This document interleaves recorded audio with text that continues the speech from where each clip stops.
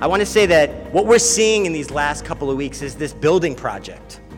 We're seeing God is the architect of our salvation. He has a plan to save his people, and that Jesus executes that plan. And then once the house is built perfectly to the design that God envisioned, the Spirit moves us into our new home. But you think about moving, you often think about your own role in moving. You think about the heaviness of the boxes. You think about the stress of packing up your home. But that's not the type of moving that the Spirit does. In fact, the type of moving the Spirit does is much more like the type of moving Grace Point does. When I was thinking about this passage, I was thinking about when Courtney and I moved here several years ago, and Grace Point moved us in. We had a pod delivered to the front of our house, and we arrived, and Rob and John and Kevin were there, Esther was there, One-Man was there, and they took over moving us into this new place.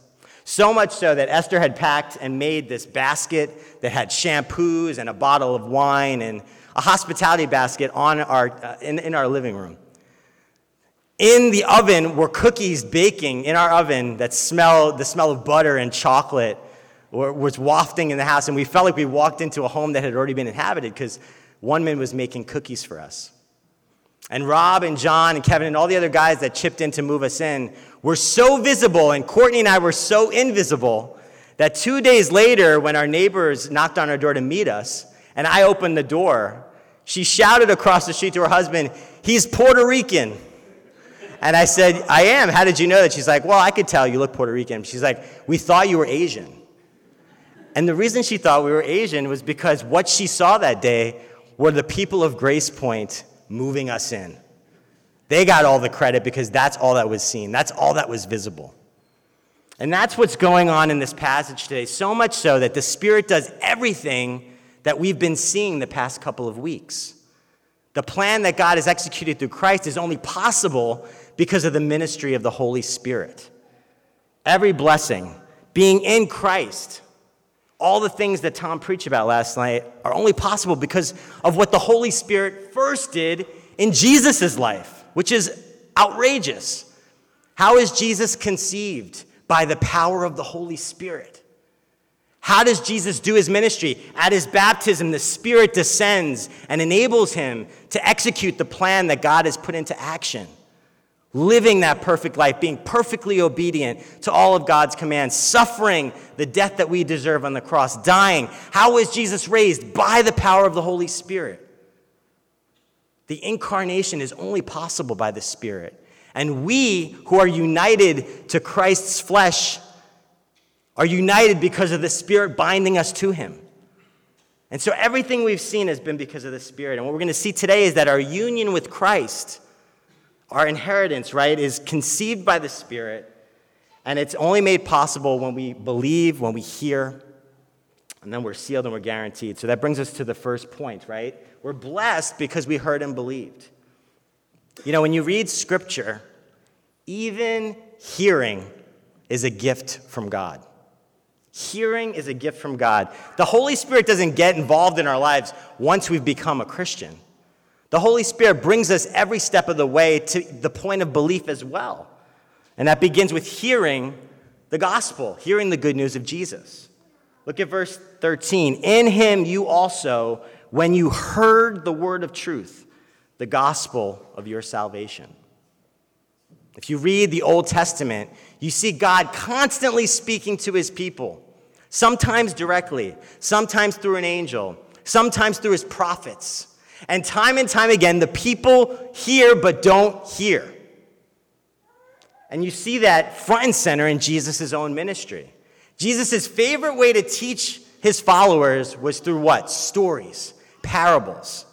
Consider the story of the weeds and the wheat, right? The sower plants seeds in the field, and while he's sleeping, the enemy comes in and sows bad seed. And what happens, right? They both sprout up.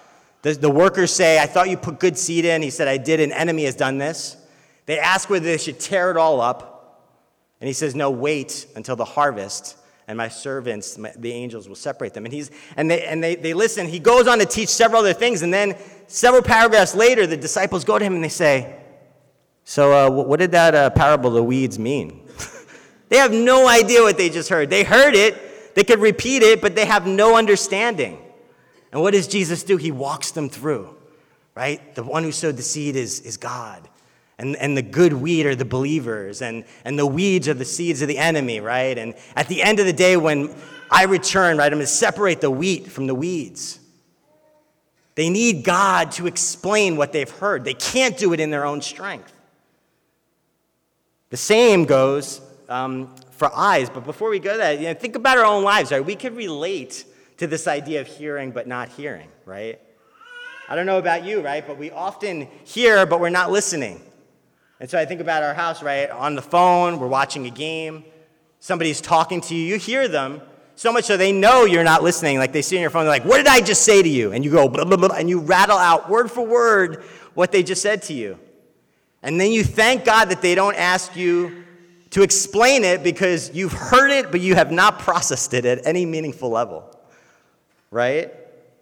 This is like a daily problem in our house, too. We often have things interfering with our hearing. For whatever reason, I've developed the awful habit of wanting to have deep conversations with Courtney while I'm washing the dishes in the kitchen. So she's in the living room, and I'm in the kitchen, and I'm talking to her loud. I can project my voice, but all she hears is what I'm saying and shh the whole time because of the running water. Courtney's very soft-spoken. She'll start talking to me as she descends the stairs to the basement to do some laundry or go up to the bedroom, and I won't hear everything that she's saying. Now, we make a distinction, right, between hearing and listening, but the Bible doesn't. When it uses the words when it uses hearing, it means all of the levels of hearing that we understand. Not only hearing and being able to repeat, but listening and understanding and comprehending. He who has ears, let him hear. And the same goes with seeing, right? People see the miracles of Jesus, and yet they don't know what they mean. They don't translate into belief. So much so, right, that when he resurrects, it says, when they saw him, they worshiped, but some doubted. They saw him in the flesh, and yet they doubted what they saw. We need the Holy Spirit to give us spiritual eyes to see, to reveal the miracles. It's kind of like magic eyes. You guys remember these things? You buy a book with all these colors and random designs, and if you pulled the image away, all of a sudden you'd see something else. Now, you might not believe me, there's a shark in this picture, but you can't see it, right? Because you need the Holy Spirit. You don't have spiritual eyes to see. Now, the analogy breaks down, though, for seeing and hearing when it comes to spiritual truths. Because you can clear your mind, you can get in a room, quiet, alone, listen to a sermon, read scripture, and you will still not be able to hear it and see it unless the Holy Spirit does a work in your life. We're spiritually dead without the Holy Spirit. We're lost. The apologist and writer C.S. Lewis has this amazing thing. I don't know if it's in Mere Christianity or one of his other books, but he talks about when he would defend the faith, and he would have a really good debate with somebody, and even they would be convinced that what he had said was true. He would leave so weakened in his own faith because he felt like the truths that he was convinced of had been boiled down to arguments. And he said he never prayed harder for his own faith, and after he had successfully defended it, he would go home and pray for the Spirit because he knew that his faith could not be resting on mere assertions, mere historical arguments. It had to be a work of the Spirit in his own life. Powerful stuff. So when we hear, we must rejoice because that is the work of the Spirit. And if you have people in your life that still don't believe, this should give you patience because it's not up to how well you argue the truths of Scripture. It's up to the Spirit. It should lead you to prayer. Now, different but related is this next phrase, and believed in him. You heard and you believed. The Spirit also enables us to believe the gospel. It enables belief, and it's a certain type of belief. Because remember, right, it says, you believe there is one God, good. Even the demons believe that, and they shudder. That's what Jesus' brother writes to the early church. It's not just believing, it's a certain type of belief. It's believing and embracing for yourself, clinging to that truth so that it shapes who you are and what you do. I was thinking about this because we talk about this with confessions a lot. We use that word believe, right? And it made me think of One-Man. If you text One-Man after service today and ask her if she believes in running, she will say, absolutely. Running is good for you. It's healthy. It's something worthwhile. It's worth your time. But she doesn't believe and embrace that for her own life. She hates running. She never wants to run. She tries it and she gives up on it. On the other hand, Rob believes the gospel of running. He would try to convince Tom and Paul and I to have our accountability meetings running laps at Montauk Park. He not only believes running is good, he's embraced it. It shapes what he does. So much so that I think that's why One-Man feels the pressure to love running as much as he does. It's a certain type of belief, clinging to it. When we finally believe we're sinners, that's work that the Spirit has done in our hearts. When he comes, he will convict the world concerning sin. That's the work of the Spirit that impacts what we believe about ourselves and what we believe about God. Do you believe that apart from God, you have no hope? Do you believe that Jesus loves you so much that he came down to save your life? You know, some of us have been going to church our entire lives, and we've heard the gospel over and over again, but we've never heard it. You know, I went to church every week of my life as a child. I went to a Jesuit high school. I served in leadership in college for InterVarsity. And it wasn't until I went to New York and was sitting in the pews at Redeemer that I actually heard the gospel for the first time. It's very sobering to think about. Which brings us to the second point. When you hear and when you believe, the Holy Spirit that brought you to hear and brought you to believe is given to you and is not taken away. Look at our text. We were sealed with the promised Holy Spirit, who is the guarantee of our inheritance until we acquire possession of it to the praise of his glory. A seal. A seal refers to rings that kings would wear that would have their crest on it. And when they would send messages to other kingdoms, the seal would go on the letter, making it authentic. This is mine. I own this. This is from me. This is set apart. And that's what happens with the Holy Spirit. We're given this seal. We're set apart by God. We're marked as his own. And we can understand analogies as well that kind of convey this truth, right? When we get engaged, we give our partners, if you're a guy, a ring. And all of a sudden, there is a seal that you have imparted to your partner. When they walk around, people know that they have been set apart, that they are different. And we experience new benefits, right? You've been dating somebody for a while. All of a sudden, people want to throw you parties. Let's have an engagement party, right? There's benefits. Your life has changed. You start to think about your future with that person in a way that's different.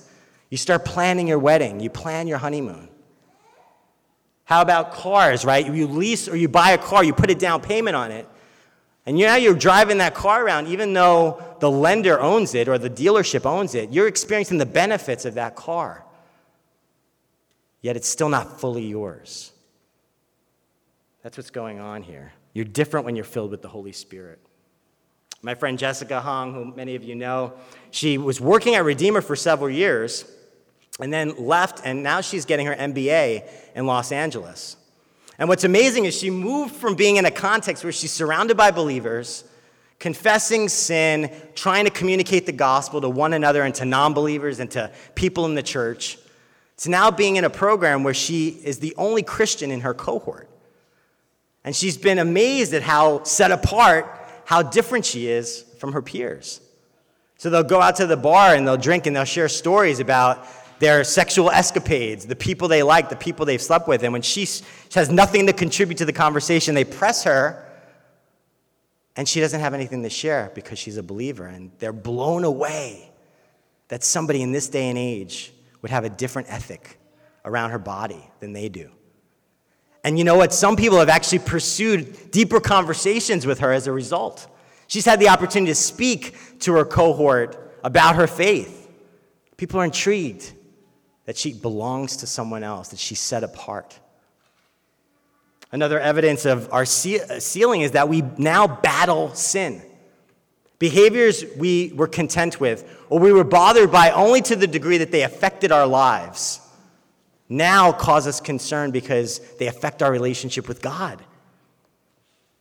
The one who convicts us of that sin is the same one that we possess, who's a guarantee that someday we're going to defeat that sin permanently. That's an amazing thing.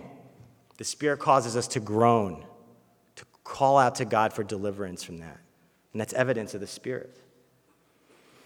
Now, the seal, not only in our text tells us that that we're God's, that we belong to Him, but it also says that it's a guarantee of our inheritance, right? It can't be taken away. The Holy Spirit unites us to Christ, and we are united to Him permanently. Now, in the opening hymn today, we sang, "Prone to wander, Lord, I feel it." And we understand that, right? Our hearts are prone to wander. But our guarantee is that we'll never wander away from the one we're united to.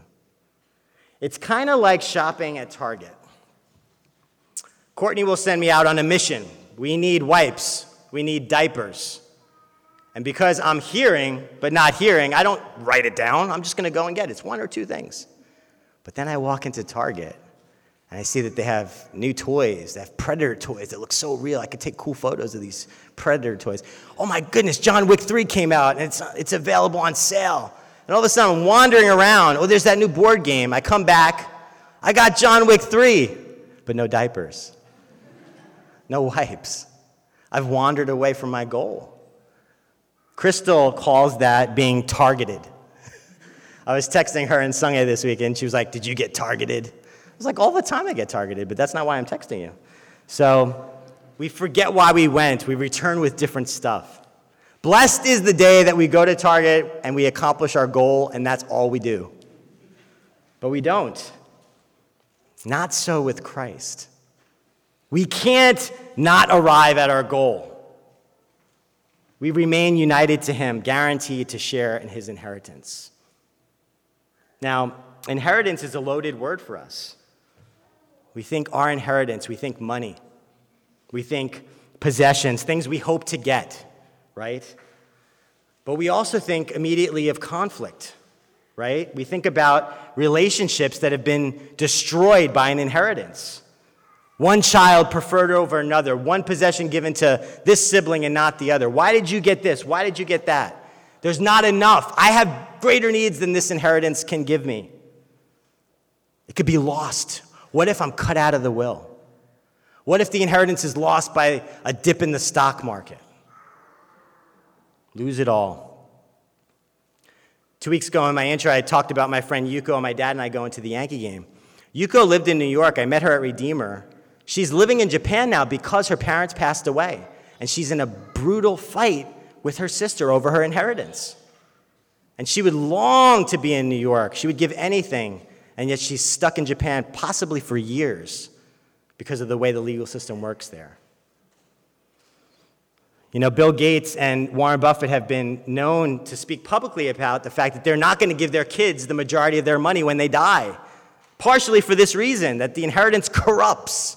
It's not good. It messes things up. Let them find their own way like we did.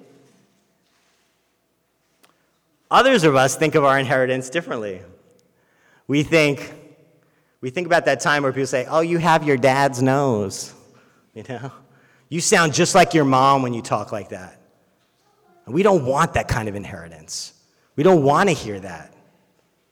Or we think about a sin that we struggle with, and we see that promise in Scripture that sin tends to be generational is true.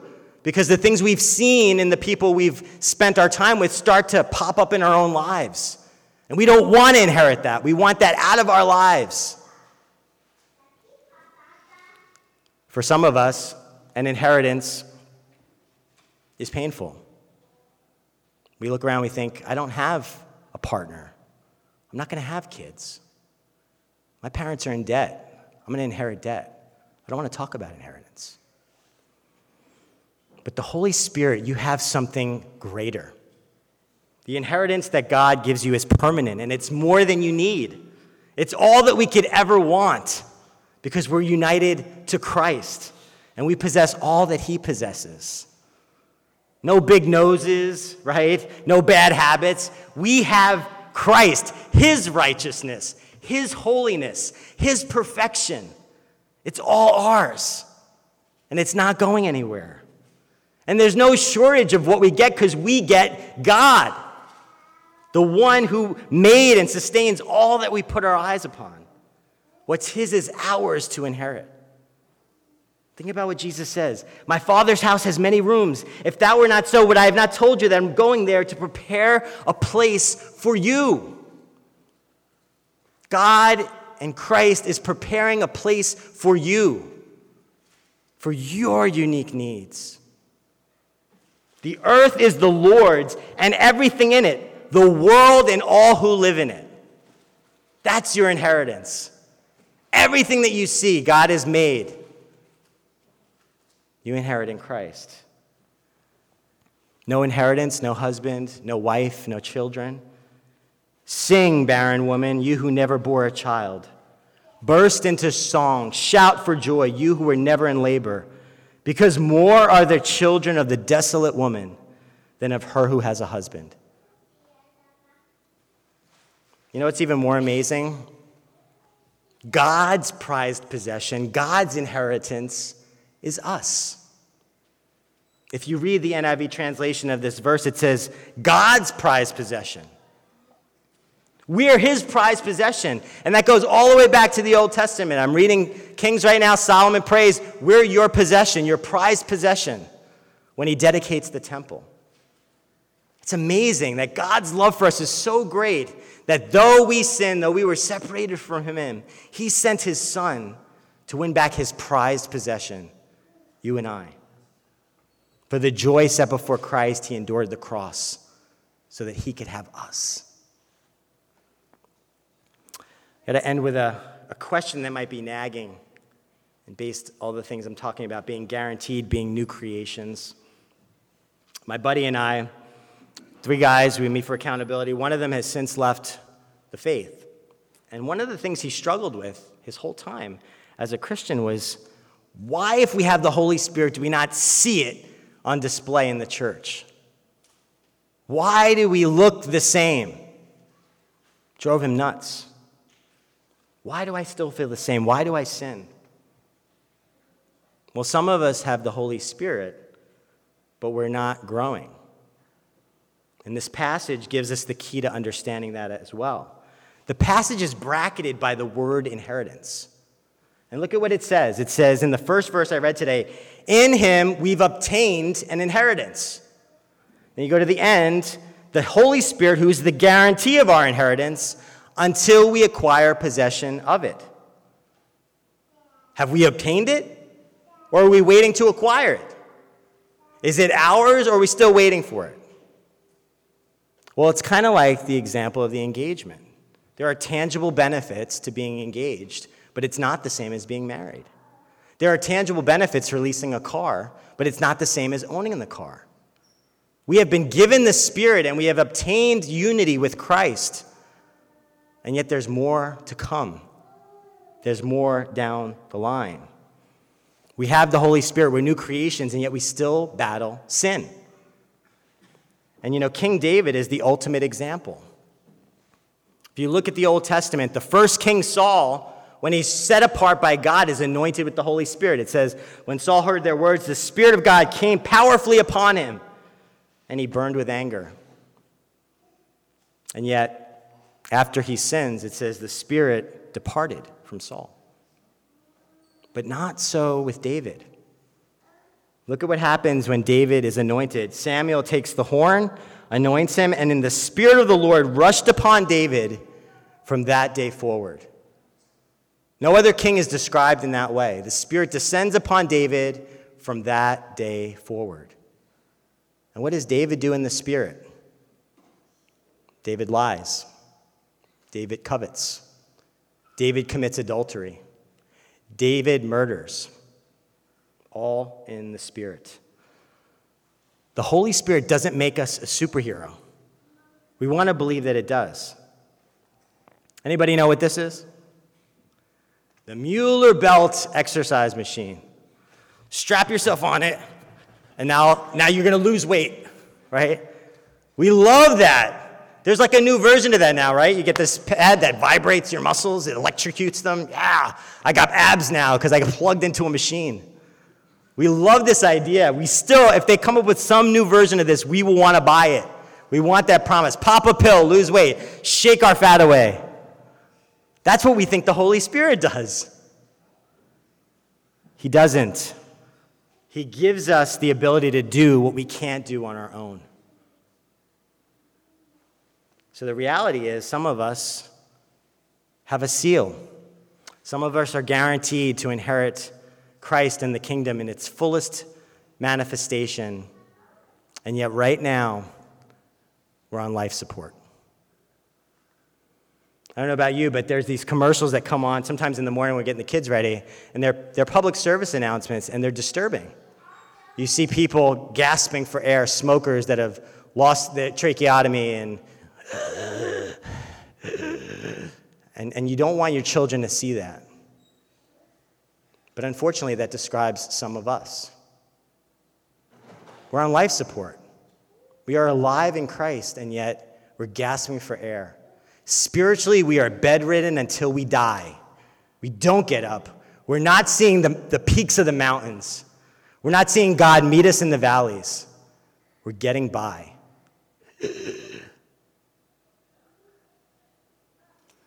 So what must we do? The same things Pastor Tom and I often talk about that we just don't do. We need to be reading Scripture. We need to hear God speak to us so that we know who He is and we see who we really are. You're saying Scripture is boring? Pray that to God. Say, God, I find your word boring. I would rather read a book. I'd rather listen to a podcast. Make me see what I can't see. Pray that prayer. God can handle it. Believe me. You don't pray. You don't talk to God. You talk to your friends that don't even believe in God. You get advice from them. Talk to God. Pour out your soul. Pray. Pray with your brothers and sisters. Be in community, real community, where you let your deepest fears out, where you allow people to speak into your life.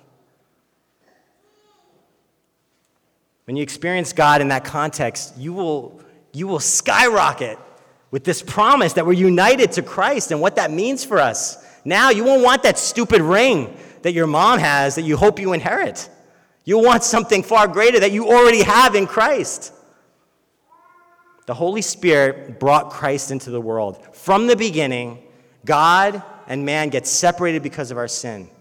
And in Jesus, in the Spirit, we are brought as close as we can to the source of all that is good, of all that joy. And it can't be taken away from us. Let us marvel at that amazing promise that is true. Let us live out of that joy of our inheritance that no one can take away.